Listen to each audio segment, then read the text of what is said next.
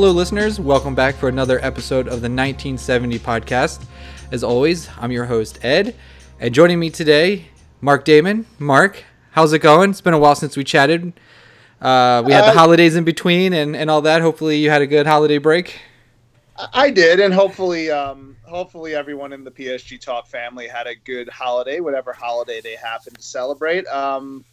I still have another week off from work, Nice. So I'll watch the New Year's Day football, the NFL wildcard games, which the Giants are not in, surprisingly enough, and we'll go from there. But yeah, another week without PSG football, so we'll have to find something to talk about. You know, it made me realize with all the games going on that the Premier League plays that it's not a good thing. Like, those players play way too many games and all of the other leagues are on break and then they're running these guys into the ground. And it's like, it's nice to have soccer, football on to watch, but then I'm like, this really isn't great, you know, which is good for PSG because if they draw an English team, then hopefully they'll be tired. But I don't know. What are your thoughts on that real quick before we jump into the show? Do you like the Boxing Day games and all the games that the Premier League plays? Yeah, but again, I think there's ways to take like a week or two off out of your league in other places in the year. I think they should try to do that more because there's too much like FA Cup and all that. So everyone's trying to fill the calendar with games because God forbid we can go a week or two without watching a football match. But, you know, I think it's a good tradition for England. It's kind of their thing. I don't think people would want to get rid of it, and I think that it probably generates a lot of money for for like not even the top level Premier League teams, but like mid-table, lower table, second, third tier teams. Like those teams are probably getting one of their highest attendance figures for that fixture. That's true. Like Arsenal, you know, it's a Christmas gift. Hey, let's go. You know, if you're going to go to one football match a year, you're probably going to that one. So that's true. And I think it's fine. I mean, it's up to these teams to manage their players and their minutes, but yeah, I don't have a real issue with it. In general, I have an issue with a lot of a glut of football in general. I don't really have an issue with this specific scenario. That's fair enough. I always think that NBC does a great job with their production, but I just wish during their presentation they would explain to us Americans what the hell Boxing Day is. I have no idea. I associate Boxing Day with football. I don't know what the tradition is. I probably should know. But if I'm pretty sure it's just that you get gifts. I think you get a box of stuff. No, you get. I think that in Canada and in the UK, Christmas really isn't the presents holiday. It's Boxing Day the day after.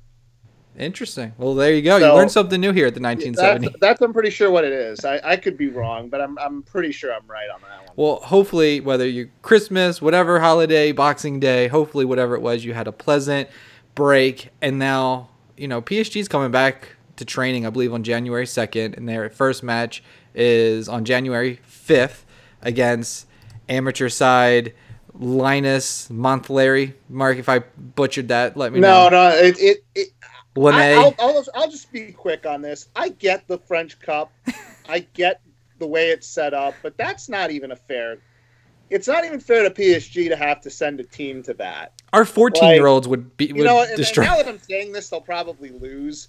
But it's like your top players are not going to get up for that game, no matter how much you try to get them to play it. You have to have a level of professionalism to go out there and play an amateur team for 90 minutes. And it's just, I get the old traditions of football and that this was a thing that happened for 100 years and all that. I get it. I'm not on principle against it. It's just, these are not games I look forward to watching. No. These are not games I look forward to covering. And it's a Sunday. I think January 5th is a Sunday. So it's like a Sunday afternoon. Yeah, like 2:55. And I said on our PSG Talking podcast, if Tuchel puts Neymar and Mbappe anywhere near the pitch, that he should be fired for negligence. They can't play in this game. They absolutely cannot be anywhere near this game. It is useless. No, I think even though they lost the Coupe de France and the Coupe de la Ligue last year, there's like a 98%, 99.5% chance they win this game anyway without Neymar and Mbappe. So there's no reason to play them. The Champions League and Ligue 1 are the objectives here. I think that PSG are just beyond having to win these cups. Yeah. Like, it doesn't matter. It's not that it doesn't matter. You like to win them. And I thought there was a real overreaction last year to when they lost to Rennes. I think it was the way they lost was so disappointing. Yeah, but I think even at the time I was like, people don't care about PSG fans don't really, care as much about the Coupe de France until they lose it. And I'd say the same thing with like Manchester City and Liverpool with the FA Cup. They don't really care about that unless they lose. Then it's an issue. But I thought there were issues beyond that game. Like, that wasn't the game to get mad at. There were plenty of other games in that stretch that you could have gotten mad at. But to me, that wasn't one of them. But that's 7 months ago at this point. You're looking in the past. This podcast is all about looking forward. We're going to talk about some of those cups. So I mentioned the other podcast, PSG Talking. That podcast is all about what happened up until this point in PSG's season, talking about wins and losses and who's been the best player and who's been the worst player. And Mel, Brennan, and Jose Espinosa joined me. So definitely subscribe to that podcast if you want to hear about that. But on this podcast, we're going to be talking about looking ahead, what's coming up for PSG. And obviously, I mentioned the match on January 5th, and then we've got another Coupe de la Liga against Saint Etienne. So we've got a busy January. Also thrown in the mix there is the January transfer window that's opening up here in a few days, and that's what I wanted to start with. So a few names that have been linked, and I'm not going to give any ridiculous ones, but Lucas Paqueta, we had Emre Can, Mattia Desciglio, Ricardo Pereira at Leicester, and Sandro Tonali. Those are the names that have been bubbling up the most. And I think all of them you could see it actually being pulled off in January. These are reasonable targets that you may be able to pull off. Any of those names interest you? Any of those players that you want? And if you want to bring them in, it may mean Julian Draxler goes because that we need a spot and we need cash. So tell me, does any of these names interest you? And would you be willing to bring them in if it means Draxler leaves? Ed, call him the great Julian Draxler. Sorry. We may not be able to call him that for much longer. Did you know Kosei is a huge Draxler fan on the other podcast? He was like going on for like 10 minutes about how much he loves Draxler. I love Draxler. I've always loved Draxler. He's just never quite found the niche role like that he's needed to. Like, it's just there's always either he had that stretch in 17, but again, we got to stop talking about the past. We're like Mark McGuire here. We're not here to talk about the past. Wait, I thought that was Rafael Palmeiro. No, that was Mark McGuire. Rafael Palmeiro was the one that forgot that he knew English. That's right. Yeah. McGuire was the one that didn't want to talk about the past. Anyone in France listening to this has no idea what we're talking about. No, we've lost half the audience. It's okay. No, but here's the thing. I think that realistically, I think that PSG need to sell a player or two before making an expenditure like a Paqueta or an Emre Can. Mm-hmm. I don't like in January doing what we did last year where we pretty much had to spend without really getting money back. I guess we had a little space in the budget. Did we sell anything? We did some loan deals in January last year, but I don't think we sold anybody outright at that point. I'll pull that up as you're talking and I'll chime in. Tell me, because we might have, but I don't remember it being a big name. But I think Paqueta is one of those where I think we're going to hear about it for 4 weeks, but I don't think it's going to happen. I think PSG have enough midfielders right now where it's not an absolute emergency because he wouldn't start particularly like right away. I think it would be a good, long-term investment, which is why I'm thinking maybe in the summer they can get him for a little less. AC Milan, they'll know their situation. They've just signed Zlatan Ibrahimovic, so they might need some money if they're going to want to keep him around. I don't know how much good he'll do, knowing how AC Milan's kind of a tire fire right now of a club. Right, yeah. And they're usually kind of hard to negotiate with anyway. So I don't necessarily think Paqueta's an option. Emre Can, That's another one. I think they'll hear about it for 4 weeks. I don't think it'll go anywhere. I'm not and I can be wrong. I've been wrong before, but I just don't see them making a major move here. If something falls in their lap, yes, but I don't see them really going for the major move because I don't think they have to. Mm-hmm. Now they could use a better right back, but I strike me down with lightning for saying this, but Thomas Meunier has been pretty good in December. Like he hasn't been awful. Like he's been able to be a little bit more involved in the attack. He's actually been not half bad defending. I would like someone better than him, but I think he's playing well enough where I may not want to break the bank for a right back.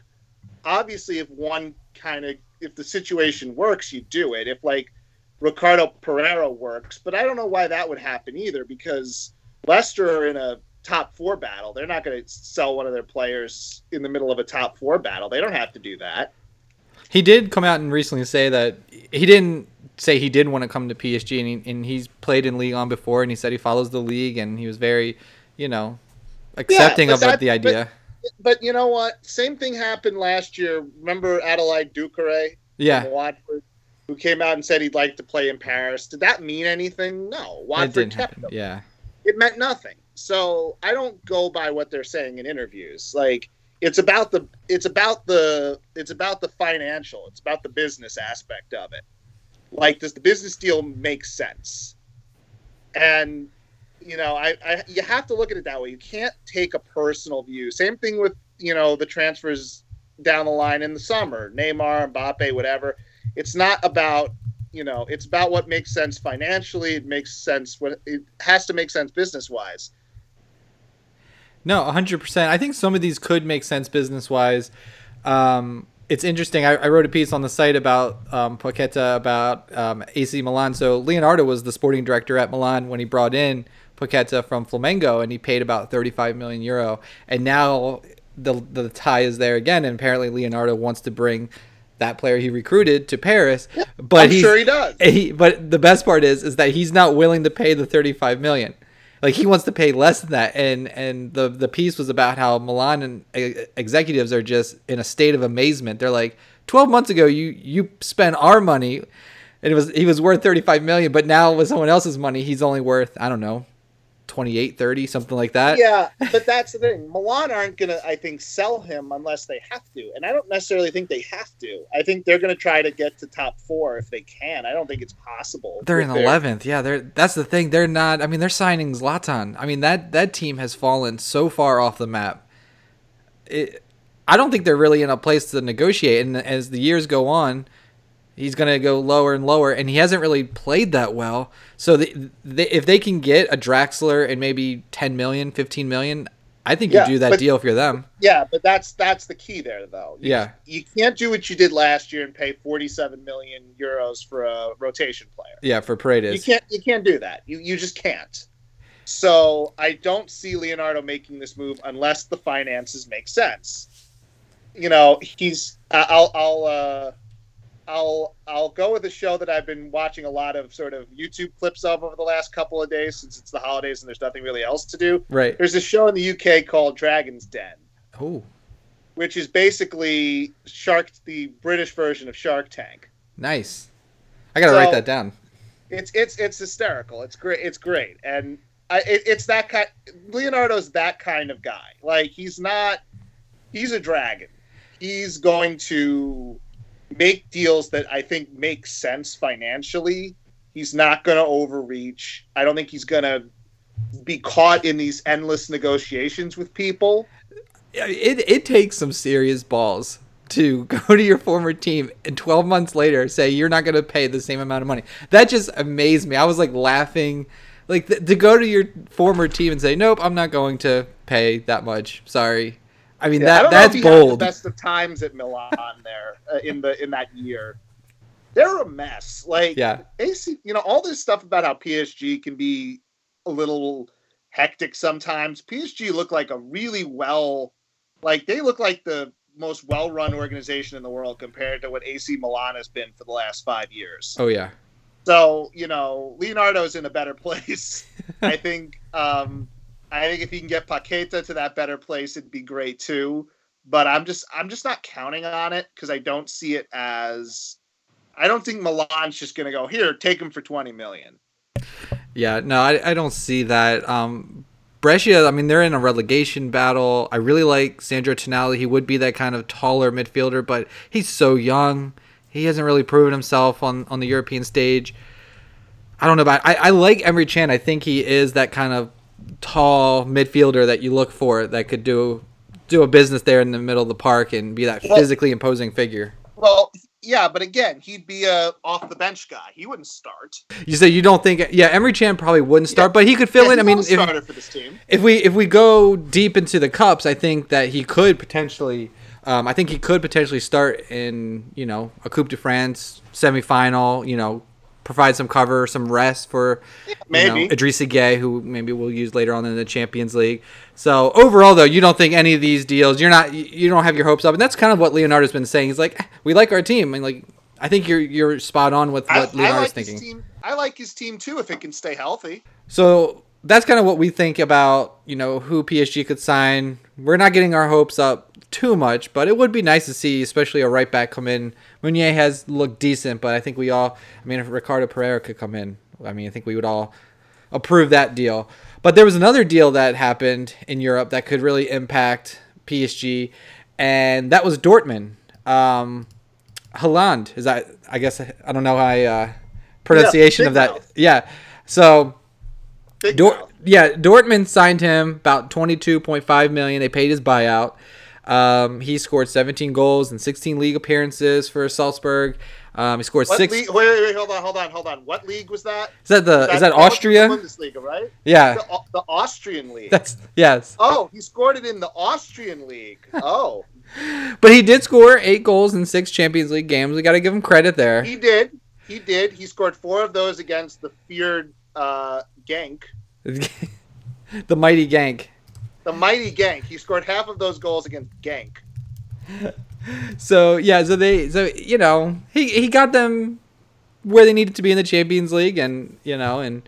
Well, no, he got Salzburg into the Europa League. That's pretty good. I think that's for them. The Europa League spot. Can you pull up what group they were in again? Let me see. Pulling that up. I'll edit all this out. They were in a group with, I guess it's Red Bull. Yeah, Liverpool, Napoli, Salzburg, Genk. Oh, so in a group that they were supposed to finish third, they finished third. Yes, and considerably quite a bit behind Napoli. So they finished on 7 points. Napoli was at 12. So pretty decent gap there. An accomplishment if I've ever heard one. And he did score quite a few goals. I'll make this point, and I'm being jokey for a reason. It's like I was off Twitter for a while. I was watching the Chelsea Arsenal game, and I come back on, and all of a sudden it's like every PSG Twitter person, especially in French, are talking about this signing and starting to shake in their boots like, Hulk Hogan's coming down to the ring to beat up the Iron Sheik. This is ridiculous. Any little thing gets not all of them, but a good portion of our PSG fan base into convulsions and existential dread. It's like, oh no, here comes Big Mouth to come in here, and he's going to score 8 goals, and he's going to knock PSG out single-handedly while riding a white horse. Let's all calm down a bit and just, he's a good 19-year-old. Dortmund lost Pulisic, who's at Chelsea now, and now they're basically replacing him with this kid. And I don't know. I'm not a big Pulisic guy, but I feel like he's better. So I don't know. But did Dortmund get any better? It speaks to something that I don't even really want to talk about this kid because I think he's kind of overrated. I'll eat those words later. But for now, I'm not going to be afraid, and that's the whole thing. It's like we have to wait 2 months for this game, and then 3 months for the return game, and every single time we do this same song and dance where you look at the thing and it's like, oh, PSG could have a good shot in that. And then something happens, like Manchester United fires their coach and they go on a run. And then everyone starts shaking in their boots. And there's no confidence with a lot of these fans. It's like, oh no, now this guy's here. We're really in trouble now. I don't want to hear any of that. And I think that we have to stop worrying about what other people do and worry about what PSG does. Worry about getting healthy. PSG have one of the best attacks in Europe. The best. Yes, arguably. But I would say they're in the top 3, definitely. Mm-hmm.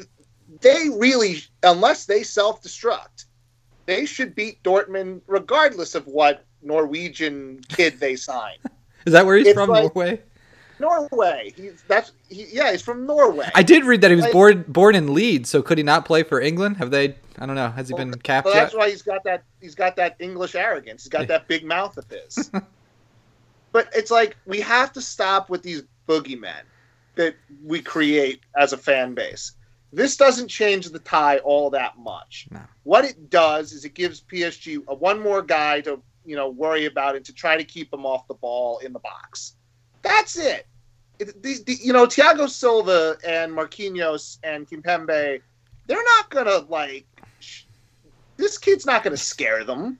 No. Like, they've played Messi and Ronaldo and and fucking all these great all-time greats, and this 19-year-old kid's gonna have these guys shaking in their boots? Like, no. No. On February 18th, you're going to find him in the back of Thiago Silva's pocket. You're not even going to hear him. I'm glad we brought this up just to make this point. Like, everyone just has to...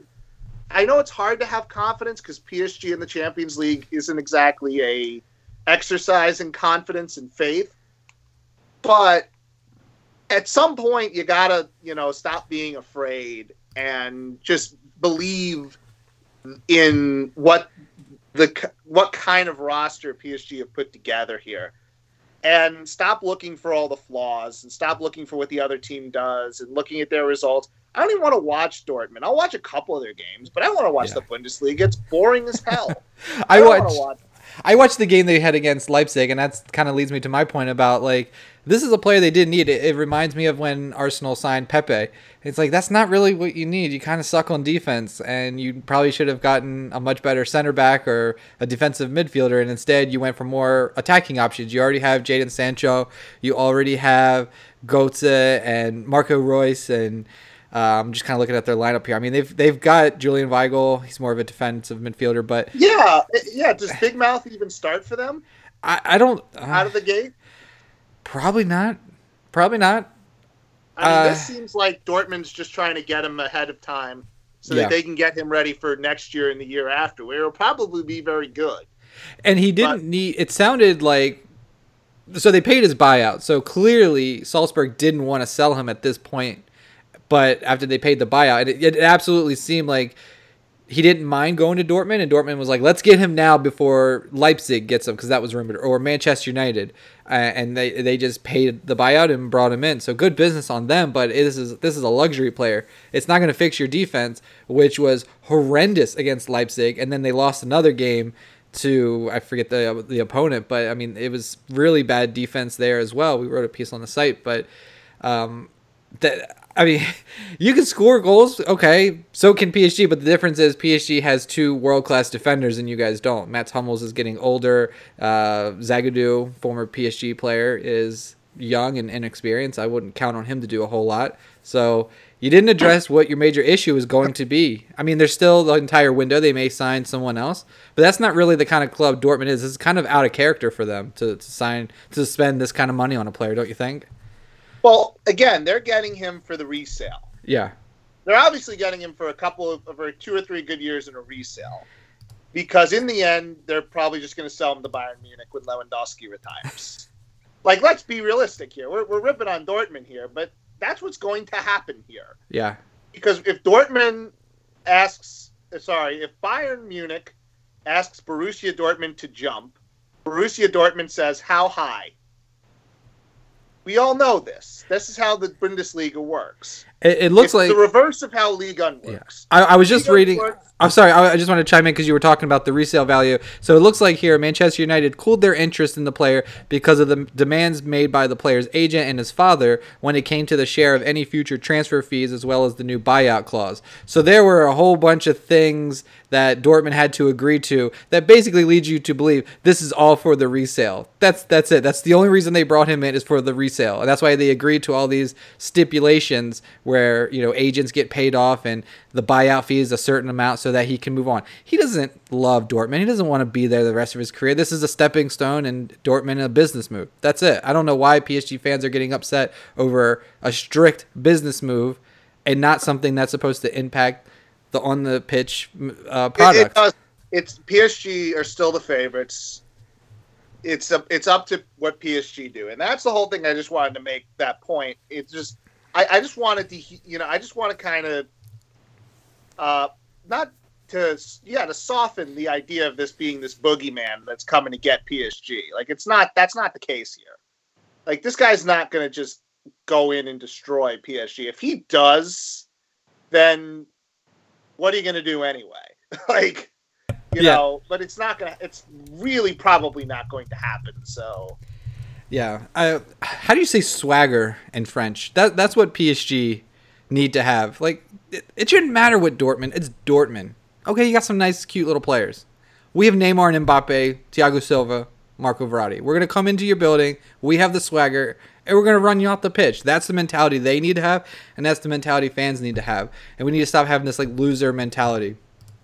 So yes, loser mentality, existential dread. Leave that at Marseille. They have the loser mentality where they just feel like they've lost even before the ball is being kicked.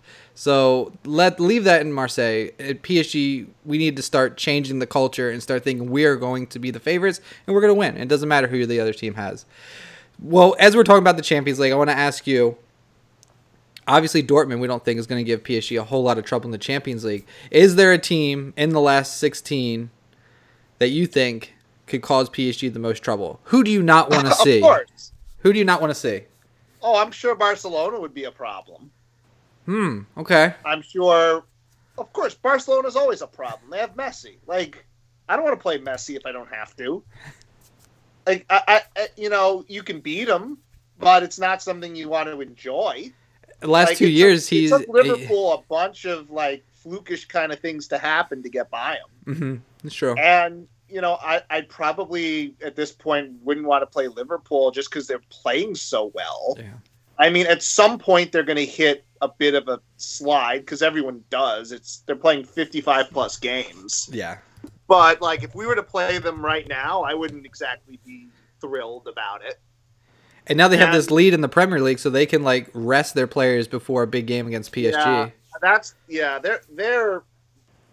They're good. They're really good, and they're just. It says something about sticking with a guy like Jurgen Klopp. Like it took Klopp 3 years or 4 years or so to really get that thing to where it is now, and that's the argument for keeping a guy like Thomas Tuchel, which is if you give him time and you let him develop it, you might get something like what Liverpool got with Jurgen Klopp. Maybe not. And I know that's really hard for a lot of PSG fans to listen to because they've been offered this sort of been offered this pot of gold for so long, but you have to have some level of patience. And I think Liverpool's a good example of that. But Liverpool never had that catastrophic loss in the Champions League like PSG has. I think that's the difference. If Tuchel was competitive last year and made the quarterfinals and we just lost on an away goal rule, I don't think the calls for his job would be as loud as they are. It's kind of like it's more of the same. It's the same thing we had under Emery. Same thing under, well, not so much under Laurent Blanc. We didn't have that catastrophic loss where we were up big. I'd argue that loss to City was really bad. Yeah, it was bad. Yeah. They should have won that tie. There's no reason that City team should have beaten PSG. Yeah. And that's why Laurent Blanc lost his job, because that was a infinitely winnable tie that he happened to lose. Or he was a major contributing factor in PSG losing that tie. Right.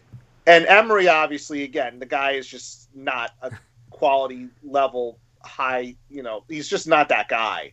So you have a Thomas Tuchel who I've argued that there's things about him that I don't like, but he's doing a lot of good stuff. Like they've looked good the last few times we've seen them. They scored 12 goals their final 3 games of 2019. Yeah, they look like a team that's scoring. They look like a team that is defending.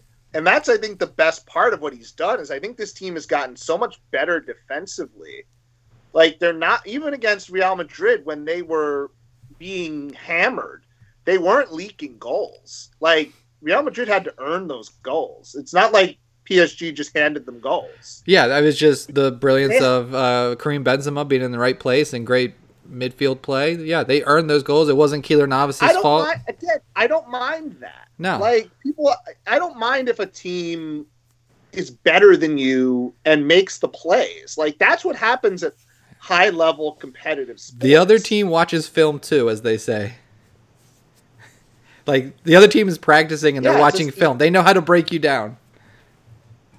Yeah, it's when you have Thilo Kehrer making a back pass that gets intercepted by Lukaku. That shit you can't have. It's when the ball is. It's like when the ball is shot at Gianluigi Buffon and he parries it right to Those are the plays that you can't stand. Those are the plays that, when they happen, it's like, are we cursed? That's when you start to think that way, and it's just. I think it's frustrating to fans, and sometimes it's hard for fans to tell the difference between the two. Right.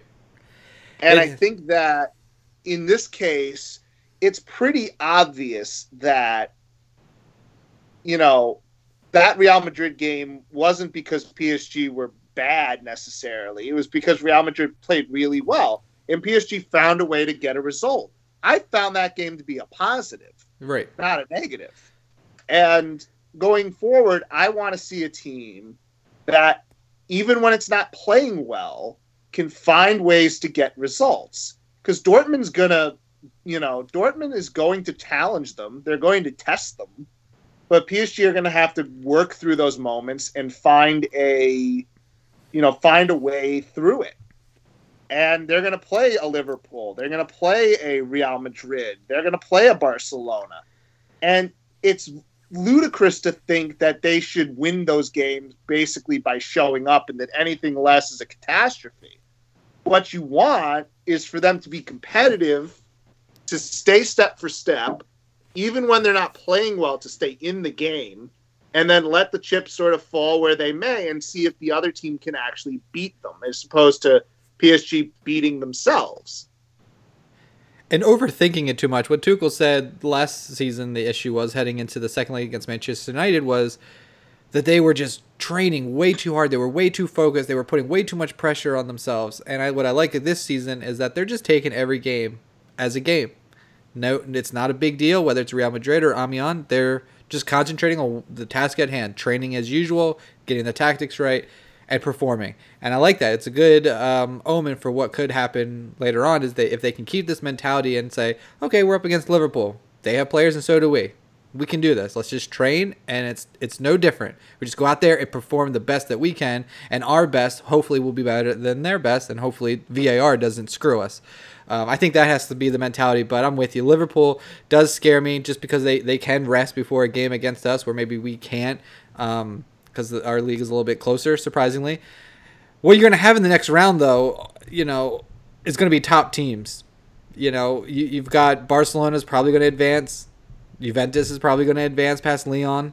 The only team that may be left out is either Real Madrid or Manchester City. So you won't have to play one of those teams in the next round. And of course, we never get a favorable draw against like Atalanta or Valencia. So after this round, I mean, Dortmund's going to be tough, but after this round, you're going to come up against the big boys, and it's time to put up or shut up. So hopefully we get there. I mean, we say it as if it's a given, but Dortmund's going to be a problem, and we need to. Oh, nothing's a given with PSG. Yeah, nothing is a given. Liverpool would be my team that I don't want to play. Let's say against Dortmund or maybe Liverpool later on. My question is, do you think Tuchel should roll the dice and go with that 4-4-2 formation and win or lose with his best players. In my opinion, I think that yes, I think you don't want to go out against maybe Dortmund or Liverpool or someone and not play your best players. I think if you're going to go out and you're going to lose, put your best players out on the field. You don't want to be, I think it was like the Cowboys against the Eagles where the running back Zeke was out and they busted a play and you want to, if you're going to win or lose, you want your best players out there. And at least you can say, it just wasn't our day or we got beat. You don't want to lose with your best players on the bench. You don't want Di Maria sitting there with the season that he's had just sitting on the bench and you're not using him. So I would say I'd be more inclined, put him out there and go all that the best thing that you're good at is offense. So put all your 4 players out there and just roll the dice and see if you can score a ton of goals and hopefully the midfield stands strong and your defense stands strong as well. So that would be my inclination. But what do you think? Well, there's the old saying that if you're going to die with your boots on. And I think that's it. You got to – I'm in agreement. I think the 4-3-3 can work against specific teams. I think what we're learning is that, yes, will it be risky to play Marquinhos? Well, here's what it would do. The 4-4-2 would allow you to bring Marquinhos back into the back line and play as a center back. And it would allow you to play Verratti and Gouillet or Verratti and Paredes or Verratti and Herrera, whatever combination of that you want to go with. And then it puts your best 4 guys out there from the beginning of the game to attack. Now, if that doesn't work, you're going to have to bring one of those attackers off. Maybe, if you have to stabilize the game and get people in midfield. But what's worked, I think, is that they've run this formation pretty much for the last month. And those attacking players are defending. They are tracking back. Neymar's tracking back. Di Maria's tracking back. Icardi, to a degree, tracks back. And if they can have those attacking players buy into playing defense and pressing high when they have to and being versatile with what they do, then I think you can do it. But again, I don't think you have to marry yourself to a formation. I think you have to marry yourself to a style of play. Yeah. And you can play that style of play in a 4-3-3, or you can play it in a 4-4-2 or a 4-2-3-1 if you have players that understand the system that they're in. And I feel like we get too bogged down in what tactics they should play or what the formation should be. Like, they'll play a 4-4-2 and Neymar will play in the middle. He'll play off the wing. Like, he'll do whatever he needs to do in the game because he's playing it pretty much instinctually. Mbappe will switch off sides. Icardi will do what he does. Like, as long as everyone's on the same page with what, the style of what they're trying to do and the sort of methodology of it, then to me the formation isn't as important.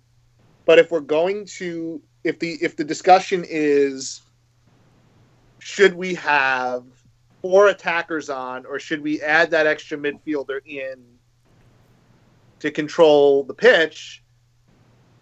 That's an interesting one, just because I don't know against Dortmund what you want to do there. It really depends on what kind of game you're in, depends on what, it depends, what happens in the first leg. Let's say PSG are down 2-0 after the first leg. They're going to have to put all their attackers out, and they're going to have to go for goals.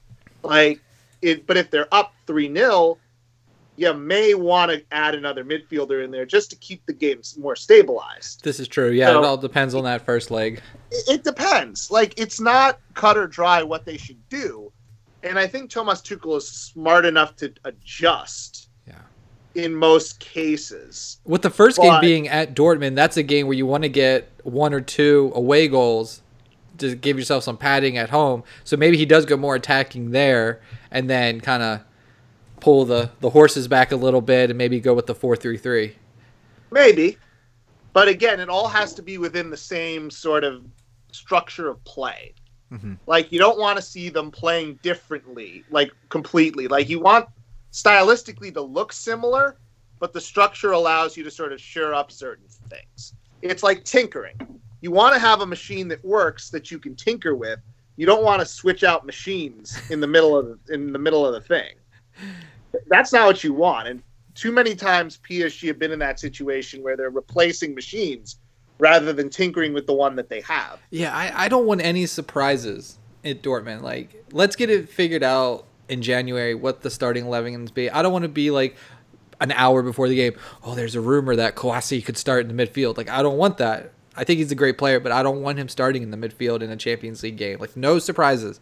Get it figured out, know who you are, and then just push all your chips in the middle of the table and see what happens. You have to play confident. And I think that you remember that second leg against United where that weird rumor came out like in the morning that Areola was going to start the match. Yeah. Like, I don't want that. I don't even know whether that was fake or not. That very well could have just been fake. Yeah. But I don't know where that came from. It was obviously wrong. And you just don't want to see that kind of stuff. Like, you want it to be, you don't want it to be like realistic that PSG would do something like that. Make that last second decision. You want it to be steady. You want the ship to just sail on the water. You don't want it to tip. You don't want it to fall over. You don't want it to hit an iceberg. You just want a nice smooth ride. And Too many times the ride's too bumpy, but I think it's been relatively smooth this year, even with the injuries. Like, I feel like this has been one of the smoother PSG seasons. Yeah. And a lot of fun to watch. Maybe not at first. It was a little herky-jerky just with the injuries and getting used to everyone, all the new signings. But, like, towards the end of the year, like, this was a really entertaining team to watch. We were scoring a lot of goals. So, well, that's good. I think we're in agreement there. We touched a little bit on domestic trophies, and you were kind of like, no one cares if we win the Coupe de la Liga. But I'm just curious, and this could be a short topic. How many domestic trophies, and include Ligue 1 in that, how many do you think PSG will win? I think they'll win one and lose the other. Okay, so Ligue 1 and maybe a Coupe de France, for example. Yeah. Okay. I don't think they'll win both. I think they'll have to rotate at some point, and it'll cost them in one of those games. But I think they'll win one. It took a lot for them to lose that Coupe de France last year. It took a lot of things to happen. So, like, I don't know if that's going to happen again, like, in that same way.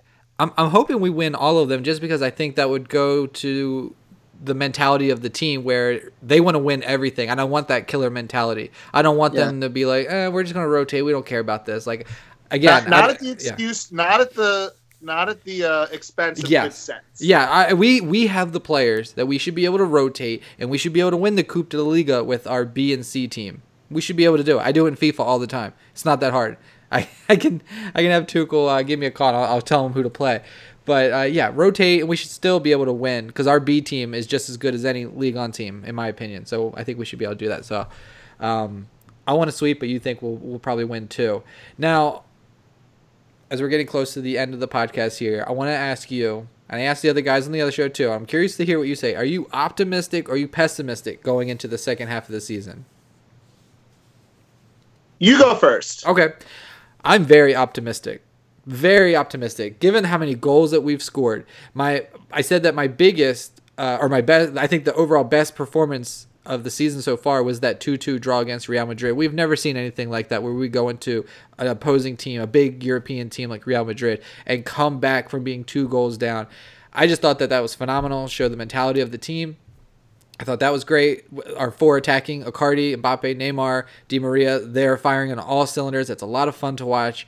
I'm very optimistic. I think we got a really good draw with Dortmund. I think that's a winnable draw. Tuchel knows them. We should be able to advance. So I think quarterfinals is a minimum at this point that he needs to achieve, and I think it's very attainable. And then from there, it's kind of like luck of the draw, and let's see what happens. Players are getting healthy. Neymar and Mbappe is a relationship on and off the pitch has been phenomenal. And those 2 players, when they are firing, like nobody can stop them. They are the 2 best players. Messi, I don't care. You can have Messi. Give me Neymar and Mbappe all day long. I'm very optimistic, but I'm always optimistic. What do you think? I'm cautiously optimistic. That's a cop out, but I am. I'm cautiously optimistic that. You're gonna hate my next question, but go ahead. Yeah, I'm cautiously optimistic. Like the pieces are there in a way that they haven't been since the 15-16 season. Mm-hmm. Like this team feels like a fairly complete roster. Like there aren't these glaring holes. Like last year there were glaring holes in this roster. Like they just didn't have enough. No depth. They didn't have enough midfielders. Yeah. They didn't have any midfielders. And the year before they were sort of in a transition, and Neymar, Mbappe, and Cavani were good, but the spine of the team wasn't great. Their defense was really lacking. And then the year before that, the 16-17 team, you know, if Edinson Cavani hadn't scored, if Edinson Cavani had scored, if he had scored like 50 goals. If he had scored 10 less goals, that team might have been like 5th or 6th in Ligue 1, really. And that was the year Monaco won, right? Yeah, like they were not good. No. Besides Cavani, like they weren't good enough. That team was really poorly constructed, and like I think this team, can they be better at right back? Yes. Are there going to be people that will hate Juan Bernat no matter what he does? Yes. Who hates Juan Bernat? He's the best. Culture PSG hates Juan Bernat. No. They've hated him for a year and a half, and it's been nonstop pretty much. Now, again, is he an all-world player? No. He's good enough. He's the absolute good enough player. And really the weakness is right back, in the sense that you don't have a guy that can really put in good crosses. Mm-hmm. Maybe Thilo Kehrer can be that guy, but I don't know. I don't know if he has enough time to get there. Yeah, that's what we have to find out in January. Yeah. Yeah, but there really aren't gaping holes here. Like, this team, if they can stay healthy, and that's always the big thing, because you know they can't, but if they can, by some will of the gods, then you got something. And that's why I would say cautiously optimistic. Is this the year PSG does it? Do they win the Champions League this year? Give me a bold prediction. On gut, my gut is telling me they make the semifinals. I just feel it's time. I feel like you can only choke so many times. And you're at that tipping point where if you choke again, you really might have to just blow the whole thing up and start over. Because then it's just like, how many more times can you run out the same players? And I wrote this article a year or two ago about Thiago Silva, where it's like, how many times can they run that guy out there, as great as he's been, with all of that disappointment and all of the weight of that burden on their shoulders, and expect them to do anything? Sometimes you just have to get new guys in there that haven't felt the sting of losing all the time in those big matches. Now, again, PSG have a shot here to rectify that. And I feel like they can do it. There's no logical reason why they can't. The only reason they can't is more of a psychological barrier that they have to break through, or this sort of bad mojo, or whatever you want to call it. But it's not rational to think that PSG can't make the semifinals. It's not a rational opinion. It's based on feeling more than anything else. It's not based on actual fact or actual logic. Since we're looking ahead, I'm going to throw you a curveball. I didn't put this question in there. Let's say PSG wins the Champions League. What is social media like from the critics and the media and journalists who, you know, have put down PSG for years? What are the headlines on ESPN FC? What is it like with a PSG Champions League winner? What's the narrative? Wow, I don't know if I even want to like. Is Yeah, I don't it even is know if I it want to. is it like, oh, they've spent a lot of money, it's about time, or is it like, wow, I mean they've had a lot of hardships and they earned this and they There deserve will it. be people. There will be people that will give PSG their credit, but you know what it will be. And I'm telling you now, there will be 10 minutes of PSG won the Champions League. There will be 10 minutes of it, Hmm. and then at 10 minutes and 1 second, it will be all right. Now Neymar and Mbappe can leave. They've done all they can do. I'll do the Greg Burley right. They've done all they can do. Now they have to go to bigger clubs, and that'll be the bit. Like That'll be you the know, narrative. that'll be the narrative. It'll be they can leave now, and you know, so you just have to be aware that that's going to happen. Like it's not going to it's not going to dim my buzz or anything. I'd be way too excited for that. But you know But we're not. what? Yeah, I'm kind of, if Mbappe left after delivering the Champions League, it's kind of like LeBron at Cleveland. Okay, he won the championship for Cleveland and moved to the Lakers. I don't think anyone in Cleveland is upset with that. I kind of be the same way. Go on to Real Madrid. You gave us what you kind of promised and wanted to bring to us, so thank you and be on your way. But you're right. I think that would most definitely be overwhelming narrative that Burley and others would put out there. Yeah, but we're not there yet. We're so far away from that. I was just curious. I'm just curious Yeah, what it but would be it's like. so far away from that point because they got to show up at Dortmund first. 'Cause we haven't really seen Manchester City hasn't won the Champions League. We haven't seen one of these kind of new money clubs, as we'll call them, win the Champions League. UEFA has done a really good job of keeping them down. Um, Controversially, I don't know. It's my conspiracy theory, but they've done a good job of making sure the older teams, the more classic teams, the Real Madrids and Barcelonas, win the Champions League. Liverpool's. We haven't really seen what it's like for a team like PSG or Manchester City to win the Champions League. So I was just curious what that reaction would be like. Real quick, I'll just say that I don't think that they will win it. I kind of like you. I think they can, but I don't think they will. And I'm only saying that because in previous years I said that they will win it and they haven't. So I thought maybe a little reverse psychology might actually work this year. So I'll say semifinals. Maybe. I'll say semifinals. Maybe they'll prove me wrong. So that's a look ahead to the rest of the season. It's going to be fun. It's going to be a lot of games coming up, especially in January. I'm looking forward to my stomach turning in knots during the Champions League. I think you're going to not be on Twitter, right? You're going to maintain that, correct? Yeah. Why make myself mad in my own home? Exactly. Unfortunately, I'll be watching these games live. So we hope you enjoyed this episode. Well, no, I'll be watching. No, I just won't. Yeah, you'll be live tweeting them. Yeah, I always live tweet and then I'll say something. I live tweet the games that don't matter as much. It's like, why say something stupid when I don't have to?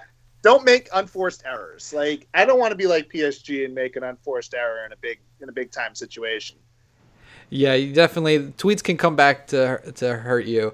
I was looking back at in 2015. I got into it with some AC Milan supporters, and they were like history, da da da da da. And I kind of dug those up, and I thought about like bringing that up, and I was like, no, I can't kick them when they're that far down. Same with Arsenal too, where they're like, this is the Arsenal, you don't know about class, da da da. And I'm like, oh, okay.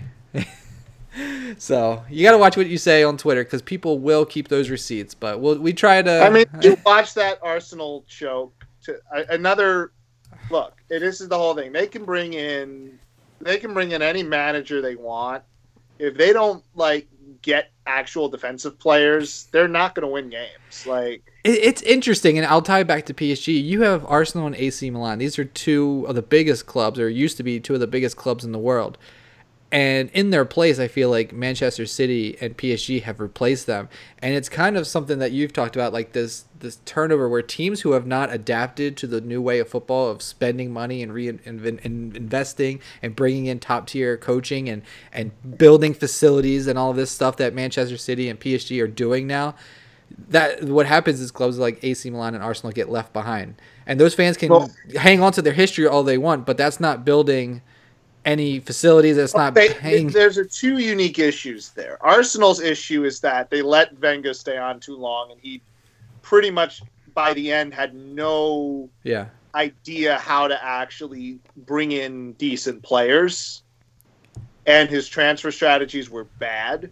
And then they brought in Emery, which just kind of made the problem worse, because Emery is not a guy who can coach at that level, and he didn't really actually know the English language, so that kind of hurt. Yeah, that's a problem.